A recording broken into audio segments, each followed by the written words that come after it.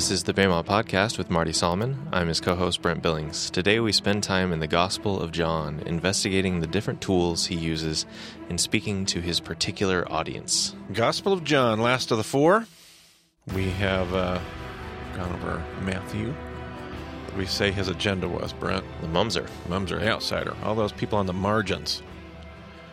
And who was he? He was a Jew writing to Jews. Was a Jew writing to a Jewish audience. Okay, and then we had Mark. Who was he? He was the Roman Gospel. All right. He was a Jew writing to the Romans. Okay, Jew writing to Romans. And his agenda was trying to give the Romans a euangelion that they would hear and accept and understand. We've got Luke. Who was Luke, and what was his deal? He was most likely a Jewish convert. He was a Gentile originally and wrote an ordered gospel that we think paired up with the Parsha readings. Yeah. We took M.D. Goulder's theory in the last podcast to do that. So we want to talk about John. Now, popular theory, typical understanding would say, well, in popular scholastic theory even would say, who'd we say that popular opinion puts first as far as order of being written?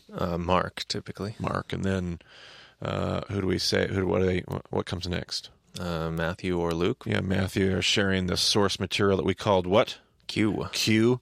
And so popular scholastic opinion is Mark is written first, then Matthew. There's a debate about Luke and John, scholastically. Popular, what I might just call, what I was taught in my undergraduate education, it might not represent scholastic opinion, but popular conservative evangelical opinion is often that Luke was written next after Matthew and Mark. Luke wanted to, like we talked about, popular opinion says Luke was trying to expand, give a more chronological, give a more accurate, give a more orderly account. We challenged that in the last podcast, said maybe there's another way to read it, but that's popular opinion.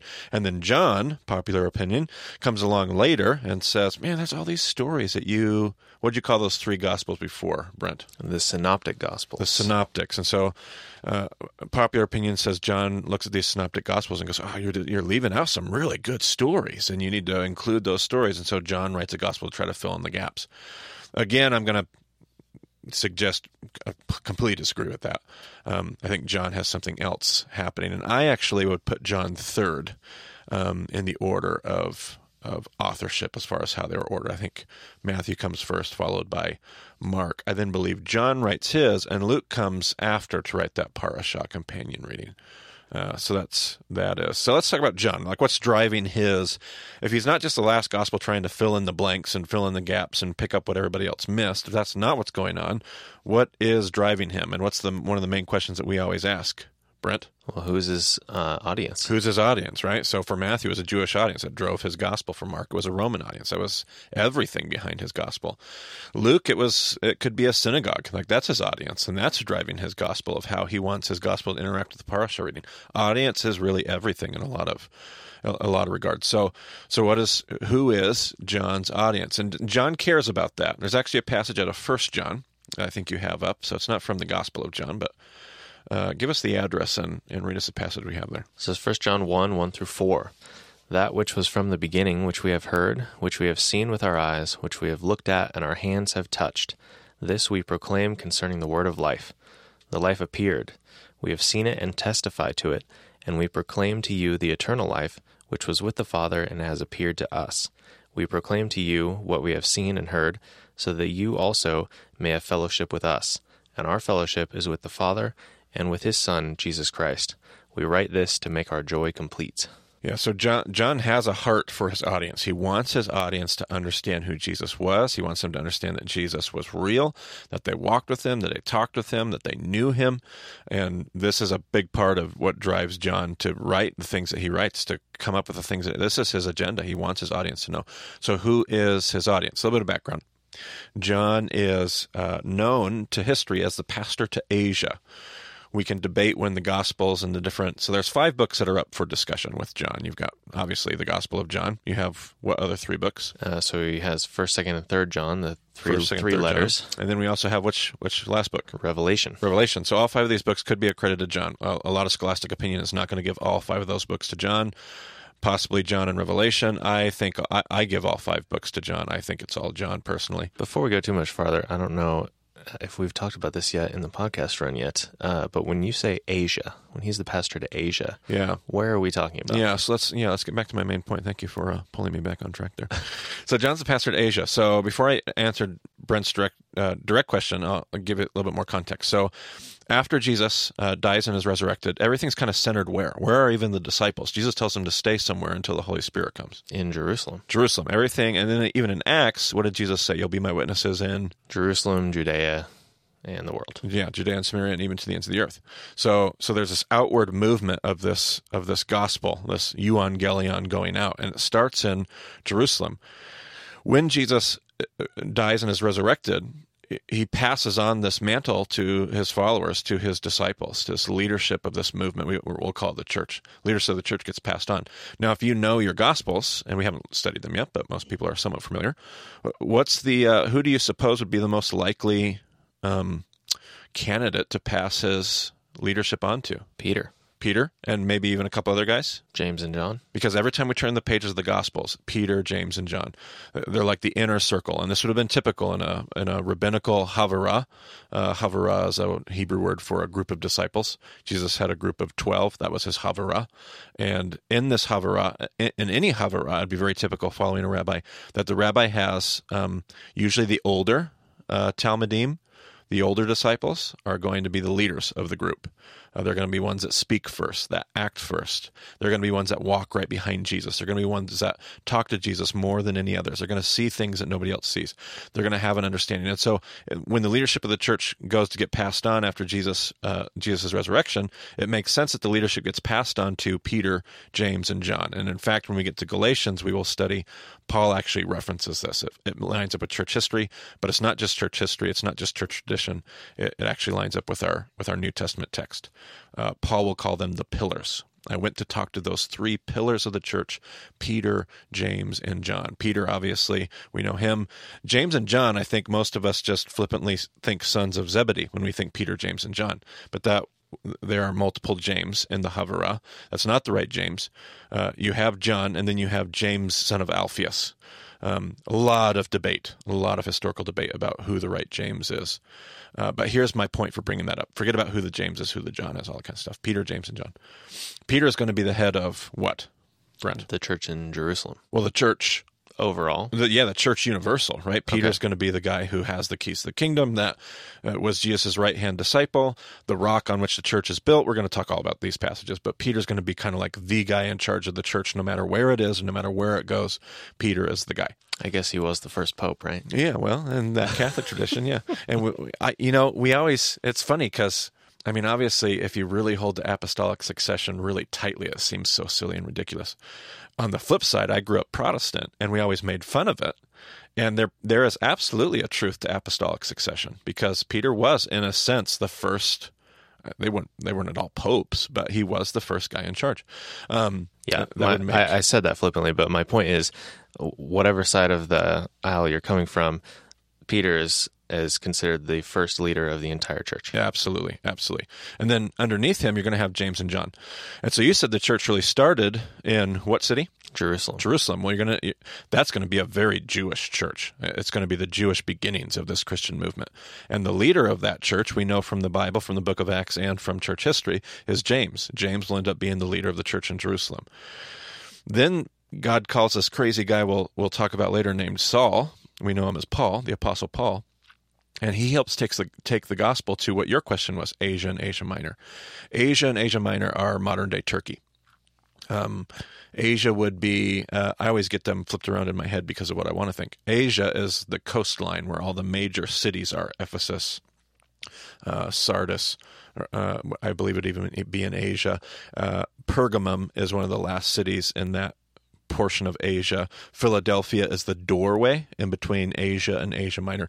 So if you're looking at Turkey, you have like this maybe a fifth or a sixth of the country over on the far west, on the coast there, on the west. Everything else in Turkey is what they would call Asia Minor. And so Asia and Asia Minor. And John ends up being the pastor to Asia. And we're just kind of referencing this here. When we get to Paul's letters, and especially Revelation, we'll give you all kinds of maps, and we'll talk specifically about where these cities are and why. Absolutely. In fact, you may even be able to dig up a map for our show notes and I suppose if you insist, I could do one this time. Yeah. All right. Just find something with Asia and Asia Minor. Maybe something that distinguishes between Asia and Asia Minor, or make your own Brent Billings map because you're super good at that. And just darken Asia and Asia Minor. But yeah, that's that would be where John ends up eventually. The gospel gets over there to this world of Asia and Asia Minor. It's not. This was a very Jewish conversation. And in Asia and Asia Minor, scholars are now saying that the Jewish population was 20%. Like 20% of the population of Asia and Asia Minor was Jewish. So this is not like, oh, that's where the Gentile. I mean, that's how it's always taught. Like the Jews are in Jerusalem and the Gentiles are in Asia and Asia Minor. Well, that's not really true at all. This is still a very, very Jewish movement. We do, however, have two different kinds of Judaisms, if that makes sense. Those that have stayed in Jerusalem are people that are committed to that Judeo-centric identity. They're clinging to that temple identity, especially before its destruction. That's your church in Jerusalem. If you've settled throughout the land of Asia and Asia Minor, what worldview do you think that probably harkens the most? This would be an inappropriate direct parallel, but just using our language that we've used about the 5 responses to Hellenism, Brent, which group do you suppose would say, yeah, I'll go live in Ephesus? Probably lean towards Herodians. Yeah, Herodians. Yeah, absolutely. If you're living all throughout Asia and Asia Minor, it means you've settled within the Greco-Roman world for whatever reason. Could be very missional reasons, could be selfish reasons, could be all kinds of reasons. Not good or bad. You've just settled in that world. You probably have a little bit more of a assimilated, engaged worldview rather than a separatist worldview. Though that kind of mindset's going to end up in places like Galatia, it's going to end up in places like Cappadocia, all of that kind of stuff. John is the pastor to Asia. John goes to this new world where the euangelion of Jesus has reached the Greeks, the Hellenistic Jews, and the Greeks, but predominantly the Hellenistic Jews of Asia and Asia Minor. And when John gets there, I believe John says, what Matthew's gospel is not going to do here. This is now you've come with me, Brent. You went to Israel. You studied in the Galilee with me. You went to Jerusalem, and then you went over to Turkey. Were those two different worlds? Very different. Very, very different, right? You had a very Jewish identity in the Galilee. If you were in Chorazin or Capernaum or the Triangle there, or if you were in Jerusalem, then you go over to Ephesus, and we're just in a completely different world. And even the scale of the places, like the Jewish cities were very small, very tight communities. Yep. Whereas the Asian cities were huge in comparison. Yeah. Ephesus, somewhere between 500,000 to 1 million people, depending on which scholar you read and talk to. This compared to like a Bethsaida, which maybe had 1,000 to 3,000 people, or a Chorazin, which had 3,000 to 5,000 people in it. You're talking about just a whole different world. And John says, listen, Matthew, your gospel it doesn't work here. Mark, your gospel is written to Romans, but we're not in, like Mark's gospel will work in Rome. Mark's gospel will work in Roman pockets. But John finds himself in a uniquely Greco-Asian culture. It's Roman. It's a part of the Roman Empire. But it has a Greek flavor to it. Much less Roman, much more Greek. Much like the United States is very different. Somebody from New York City is in a very different environment than somebody in Moscow, Idaho, for example. Absolutely. Absolutely. Just totally different worlds. And this Greco world, this Greek world, is steeped in a particular kind of paganism. Like it has that Olympian god, that pantheon of Greek gods that is kind of recaptured and kind of redone by the Romans with a Roman flair, but it's still just its own unique world. You've been to Rome. I haven't even been to Rome. You've been to Rome, and I haven't been. But Rome, I'm sure, had a different feeling than Ephesus did. And I went to the Pantheon in Rome. Yes. And it's cool, but it's kind of tucked away. Yes. It's not really a big deal. Right. Absolutely. The leadership structure, the palaces, the Praetorium, all of that stuff, that's huge. The Colosseum's right there. That's all in one place, sprawling. Right. And then the Pantheon is kind of a little ways away. Absolutely. Small little building. Yes, Rome had its system, its government, its people-driven Rome. It had Rome. That's what Rome was. But when you got outside of Rome and you got into the Greco world, well, it was much more driven by their pagan call it whatever you will, mythologies, pagan superstitions, pagan religion. That was driving the day. And so if you would have went to the Pantheon, not that they had one, but you get the idea. If you would have went to that kind of district in the Greek world, it's driving the show. And so John needs a unique gospel. Mark's gospel isn't going to work here in Greece. It might be more useful than Matthew's, but John realizes, I have an opportunity to tell the story of Jesus in a completely unique way that Matthew, Mark, and Luke haven't even been able to do here. And so that's what John does. And so the word for John that I like to use is the word grafted. In my first round of Bema 1.0, we used the word blended, kind of like a blended family. And by that I meant this is a blended family of Jews and Greeks together. And John needs to bring a euangelion to a Jewish-Greek world. And I still mean that, but I like the scriptural play. I think of Romans chapter 11, the scriptural play of God grafting the Gentiles into this Jewish tree. And so I called John Grafted. It's a grafted family. It's a Jewish family that now has this influx and this rush, this explosive inclusion of Gentiles in it. And they need a unique euangelion. And so that's what John sets out to do. And you can see it from even the opening verses. So you have, I think, John, first 5 verses of John. How about you read those for us, Brent? In the beginning was the Word, and the Word was with God, and the Word was God. He was with God in the beginning. Through him all things were made. Without him nothing was made that has been made. In him was life, and that life was the light of all mankind. The light shines in the darkness, and the darkness has not overcome it. Okay, so John's got 2 different kinds of audiences. What kind of listeners does he have here, Brent? Some Jews. He's got some Jews, and he has some Gentiles. Gentiles, okay. Now, in the beginning was the Word. Now, can you remember what the word for word was in the Greek? In the Greek is logos. Yeah, logos, right? Okay, so this Greek idea of logos. Now, let's just take it from a Gentile perspective. John's Gentile readers. One of the most prominent discussions in 1st century BC, going through to even 2nd century, or some would even say 3rd century AD, is a discussion of the logos. In the Greek world, I'm not talking about biblical Greek world. I'm just talking about, people like Plato and Aristotle, like the Greek philosophers. They are discussing the nature of the world and that which lies outside our created world. And one of the words that they're getting huge mileage out of, they're debating it, but they're all getting mileage out of this idea of logos. In the Greek world, even the Jewish philosopher, theologian Philo of Alexandria, talked a lot about the logos. This was a very Greek concept that Gentiles would have understood. It would be impossible to talk about everybody's position about the logos, but I could oversimplify it by saying this. The Greek idea was that there was something out there that was holding this whole universe together. There was some transcendent idea. There was something transcendent that was bigger than the matter. Like we talk about matter. It was bigger than the atoms. It was bigger than just the mere science. There was something mysterious out there that held this world together, that drove the reality that we lived in. They called this unnameable thing logos, the word, right? So if you're a Greek and you hear John start with, in the beginning was the logos, you're thinking, yeah, that's, all the philosophers say that. Yeah. There's nothing new about that. That is totally, in the beginning was the logos. And the logos was with God, and the logos was God. If you're Greek, you're going, yeah, sure. I'm behind it.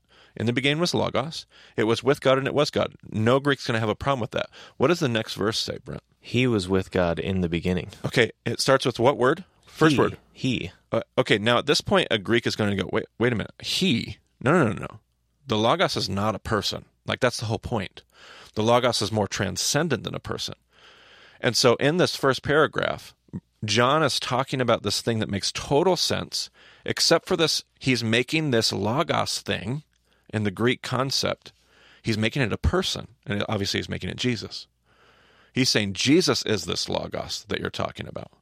And this would have been a subversive, like, whoa, I don't even know if I can go there, I don't even know if I can agree with that. Like, if you're a Greek reader, you're going, this is totally a brand new idea. But that's exactly what John is trying to do. Okay, now let's hit the pause button and just go back and listen to this statement as a Jew. Now, if you say word, what do you think of in the Hebrew, Brent? You think of God's voice. You think of God speaking. Or let's go literal, like more literal word. What do you think of? The text. Yeah, and what do they call it? Like, in other words, The word, the Torah. Torah. Yeah, right?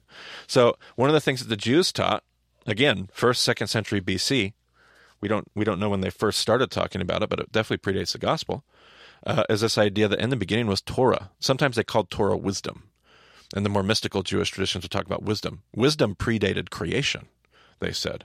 Torah predates creation. And you're like, well, how does that happen? I'm like, Moses writes down Torah. Yeah. Moses writes down Torah, but the reality, the truth of Torah itself, not in its written form, but Torah in its unwritten form, has always been, they said, because Torah is essentially that which is God. It pre-existed creation. So now let's read that same paragraph from a Hebrew perspective. In the beginning was Torah. And every Jewish reader goes, yeah, absolutely. And Torah was with God, and Torah was God. And I think every Jewish reader goes, yeah. That's exactly what we teach. Absolutely. And what was the first word of the next sentence? He. And at the exact same word, at the exact same moment, a Jewish reader now has to pause and go, no. Torah is not a person. Torah is God. Torah is the mind of God. Torah is the will of God. Torah is the words of God. But Torah is not a person.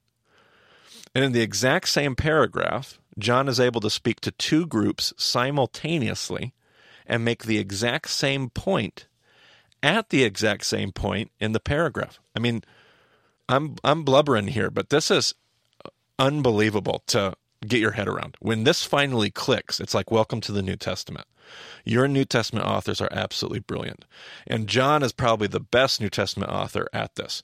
He's speaking simultaneously to two different audiences using the exact same chunk of text. And by the time we get to Revelation, this is going to get good, isn't it, Brent? Because we're going to add about 2 or 3 layers to what we're doing right now. Mm-hmm. This is just the introduction to the concept here. So John, it's mind-blowing how John's able to do this. John has a grafted audience, Jews and Gentiles together. And John has to figure out how to communicate the euangelion, and he's going to do it in a totally unique way. Not because he's trying to fill in the gaps that Matthew, Mark, and Luke left out, but because he's got a different audience, and there's an opportunity that lies before him to communicate the gospel in a unique way. What's kind of amazing about John is I feel like if you ask almost any Christian, hey, I've got this new believer. They've never read the Bible before. Where should they start? Almost every Christian is going to say Book of John. Right, absolutely. He's like this like perfect, Yeah. simple Right. foundation gateway into the scriptures, and yet the depth in this gospel and in all of John's writings is incredible. Absolutely. And John in that regard is kind of like Mark. We like John. It's Greek. We're Greeks, we're Romans, so we like John. It's full of pictures. It's part of the reasons why we give it to a brand new Christian. As we would say, read this. It talks about light. It talks about things. It doesn't talk about doctrine and theology. It talks about things you can understand. Jesus as a shepherd, those kind of things, a vine, a door. Like, these are things I can get my head around. These things I can understand Jesus through language. And so that's part of the reason why we like it. And you're absolutely right. There's a depth that we haven't even realized is there unless we're really studied in that Johannine literature. So, speaking of which, we just referenced a bunch of I am statements. One of the most common themes that we know about in the Gospel of John and talk about often are the great I am statements. How many of them are there, Brent? 7. 7 I am statements. Ish.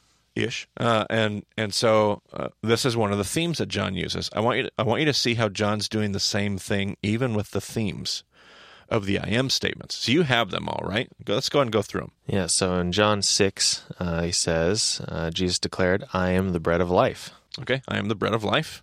I am statement number 1. What's the next one you got? John 8, when Jesus spoke again to the people, he said, I am the light of the world. I am the light of the world. You can feel the theme that John is using as he uses these statements. Over in John 10, he says, I am the gate for the sheep. The gate of the sheep, all right? I'm the door would be another translation you might have, but yeah. And just a few verses later, he says, I am the good shepherd. I am the good shepherd, okay? So I am the bread of life, light of the world. I am the door. I am the good shepherd. What else do we got? John 11, I am the resurrection and the life. I am the resurrection and the life, okay? John 14, I am the way and the truth and the life. I'm the way, the truth, and the life, okay? And finally in John 15, I am the true vine. I am the true vine. Okay, so let's ask the questions. What are all these I am statements saying to a member of his Gentile audience? Well, in this pagan world, when you study the context, you begin to realize, and it's not easy, it's not hard to pull out when you start to when you know what questions to ask and what you're looking for. These I am statements were statements that were already made by pagan gods. I am the bread of life. You even have a few candidates on almost all of these statements. But I am the bread of life is a statement that was made by Demeter, or Ceres in the Roman world. Same god. Demeter Ceres was the god of provision, the god of grocery. We get the word cereal from the word Ceres, right? So I am the bread of life. Well, that's what Demeter said. So when a Gentile hears Jesus say, I am the bread of life, they hear Jesus just confronted. Jesus just threw down in front of Demeter. Like you Greeks think that Demeter is the bread of life. Demeter's not the bread of life. I'm the bread of life. Okay? The next statement was, I am, what did we have? I am the light of the world. Okay? That could be a lot of things. Probably our best candidate there is Apollo, god of light, god of the sun, or god of the underworld and of mystery and of oracle. The Roman Greek system is incredibly confusing to keep all of our gods intact, but definitely Apollo would have said, I am the light of the world. So Jesus confronts this Apollo myth and says, no, Apollo's not the light of the world. I'm the light of the world. What else did we have? We had, I am the door. I'm the door. Okay, that one's a little tricky. I think our best candidate for that would be the god Janus. Janus was the two-faced god of transitions. They called him the god of the doorway. We get our word January from the word Janus. Janus, why January? Because January is the new year. January is the doorway from last year into this year. So anytime you have a transition, anytime you're going from death to life or birth or any kind of, if they were in our world, I'm sure things like retirement or graduation, you would have honored the god Janus as the god of transition. He's the god that gets you through the door. He's the god that can look in both. He's a two-faced god that can look in both directions. He can look backwards and he can look forward. He can see what lies in front of you. Jesus says, I am the door, not Janus. Forget about that. I'm the door. I'm the good shepherd. The obvious connection there is there's probably a couple options, but our obvious connection would be the god Pan. We'll talk more about Pan later in our session 3, but Pan is the half goat, half man, head of a goat god of sexual fertility, but he's also the god of the flocks. He's a god that would oversee the flock. I am the good shepherd, a direct confrontation of Pan. I am, let's see, what did we have, Brent? The resurrection and the life. I'm the resurrection and life. Probably Asclepius. You could probably make a couple cases for a couple other, but if we don't want these to overlap with other gods, probably Asclepius is our best. Asclepius, the myth of Asclepius, was driven, we'll learn more about Asclepius later, but Asclepius was the son of Apollo, and had these unbelievable, he was given to the centaurs to be raised according to the mythology, had these, the centaurs taught him how to heal.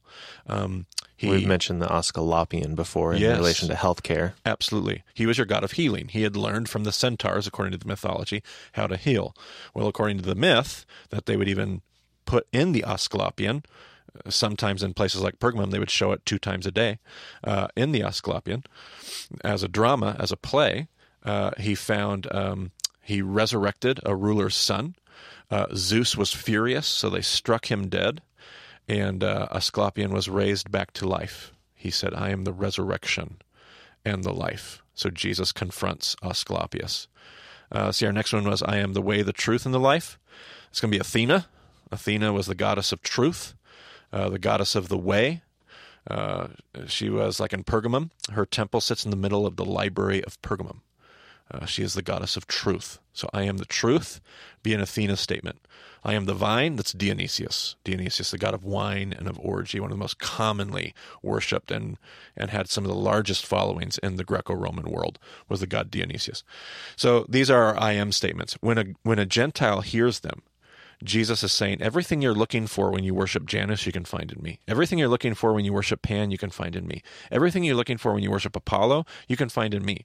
I'm the answer. And not just multiple gods. Jesus says, all these other gods are counterfeits, and I can give you the real thing. It won't be probably the real thing like you want the real thing, but I can give you life and life to the full, the Gospel of John, we'll say. And so this is how a Gentile hears it. So how is a Jew going to hear these same statements? It's going to be hard to believe, but do some research. You'll be astounded to find out those same statements, almost all of those statements, are easy to find as predating the Gospel of John, references that Jews would make about Torah. If a Jew were to say bread of life, they would think of things like the manna in the desert. And so one of the things they talked about, well, the real bread of life wasn't the manna in the desert. The real bread of life was what, Brent? The Word of God, the Torah. The Torah. The Torah is the bread of life. Let's see here. What is the light of the world? What is it that your what is a lamp unto my feet? Your word is a light, lamp to my feet, light to my path. Yeah, Torah is the light of the world. Torah, so many passages. I mean, that's just one reference. We could pull out 20 more. Torah is the light of the world. The door. What is the doorway? If you wanted to walk through, this is a little bit harder to find rabbinically. But what is the great door? What is the door? What is the invitation to walk through Torah? Torah is the door. Torah is the doorway to eternal life, the rabbis would say. Let's see. I should say sages. Rabbis are post-gospel. Sages are what they called teachers before AD 70. What did the sages say about, let's see, what was the next one? I am the good shepherd. What is it? I mean, God is our good shepherd. The scripture tells us that. But how is it that God shepherds us? A shepherd leads with his what we said in session 1? With his voice. With his voice. And what is the voice as far as we have it in our world? The Torah. The Torah. So Torah is the good shepherd. Now, God is the good shepherd, but Torah is the good shepherd. Torah is the thing that leads us, the thing that guides us in our deserts and in our wilderness. Let's see. I always get lost here. What am I forgetting? The resurrection and the life. Torah is the resurrection and the life. The Pharisaical school like to talk about resurrection. Torah was you want eternal life. You want to be counted among that book of life in the book of Daniel, to be raised in the age to come. Torah is the resurrection and the life. My favorite is the way, the truth, and the life. See, we just read that. We just get hung up on Jesus is the only way to heaven. That may or may not be, but that's not at all what Jesus is saying. He's not saying the only way you get to God is through me. He's saying this is the way you see God.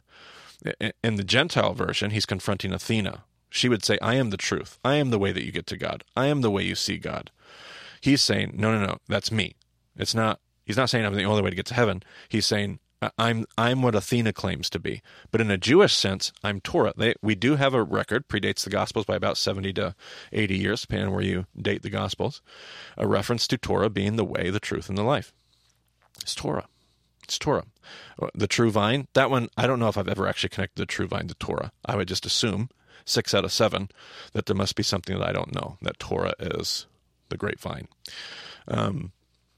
So again, I have a simultaneous agenda. 7 I am statements that to a Gentile are brilliant, subversive, confrontational.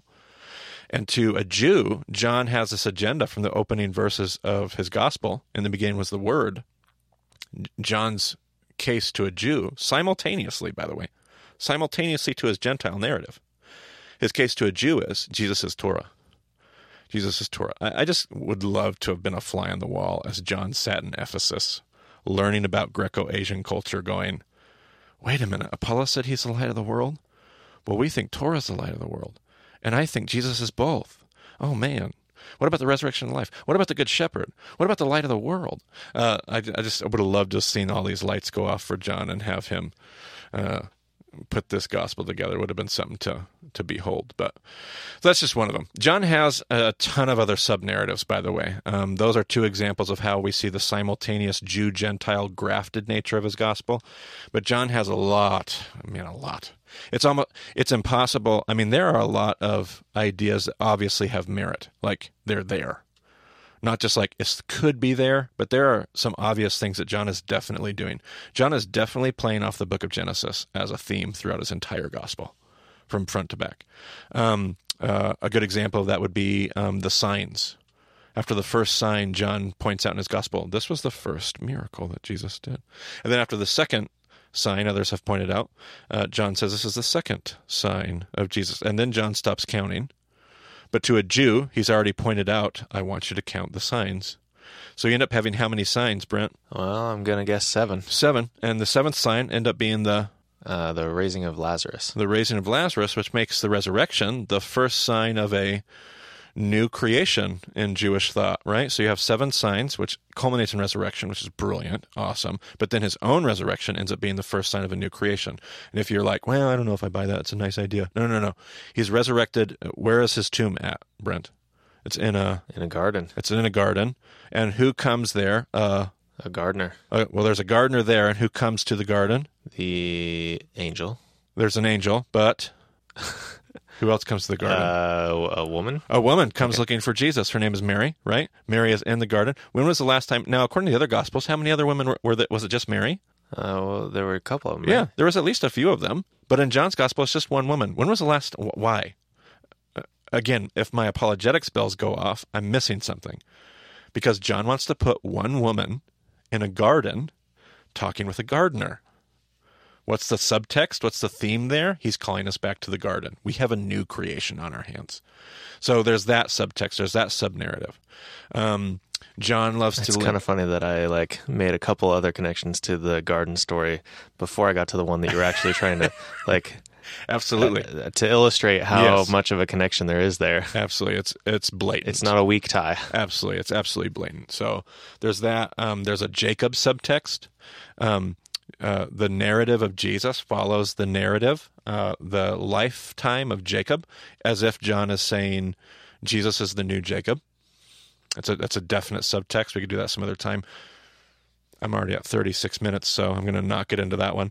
But there's all of these different subtexts playing into what the Gospel of John is doing, just layer after layer after layer. It is astounding when you start looking at what's going on in the Gospel of John. Shout out to Paul Patterson, who I'm sure doesn't listen to my podcast, but if he does, just loved the Gospel of John because of all the different things that were going on. They used to give him a hard time every time he was in sermon club preparing sermons with us, because no matter what we were preaching on, he'd find a way to bring it back to the Gospel of John. Like I said, the depth of this gospel is just incredible. Yeah, absolutely.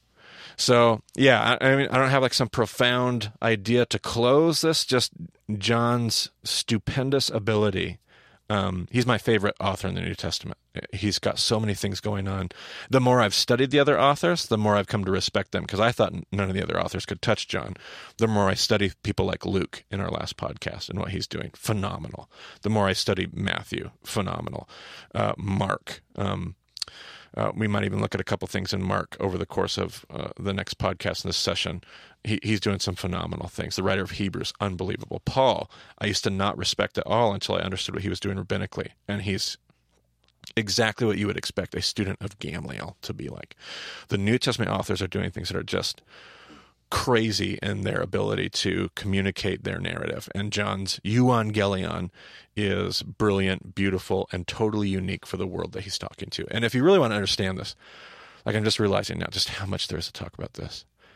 If you really want to understand this, we'll hit a little bit of this in Revelation when we study that in session 4.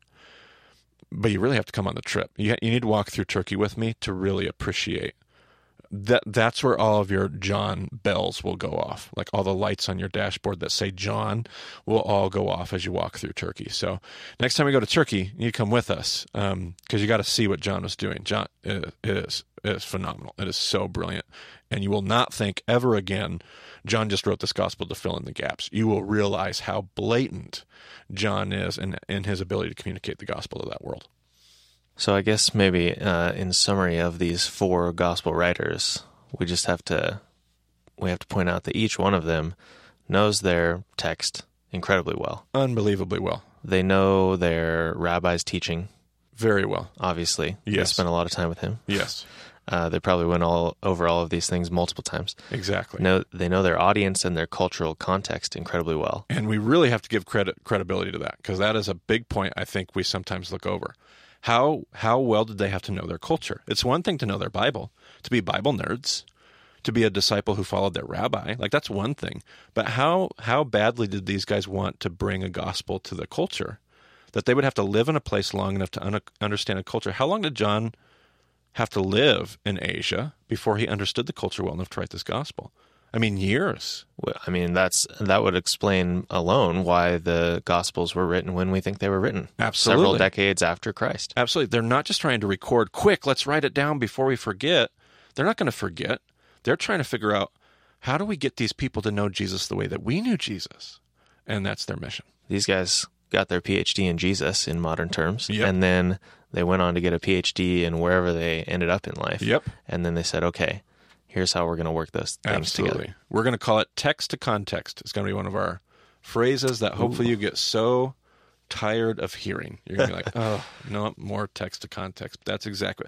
They're taking text and they're taking their rabbi and they're putting them into their context. Yep. It's great. All right. Well, if you have questions about this podcast, feel free to get a hold of Marty. He's on Twitter at Marty Solomon. I'm at EIBCB. You can go to BeamontDiscipleship.com, contact us there. We've got a Facebook page as well where Marty's always sharing links and things to think about.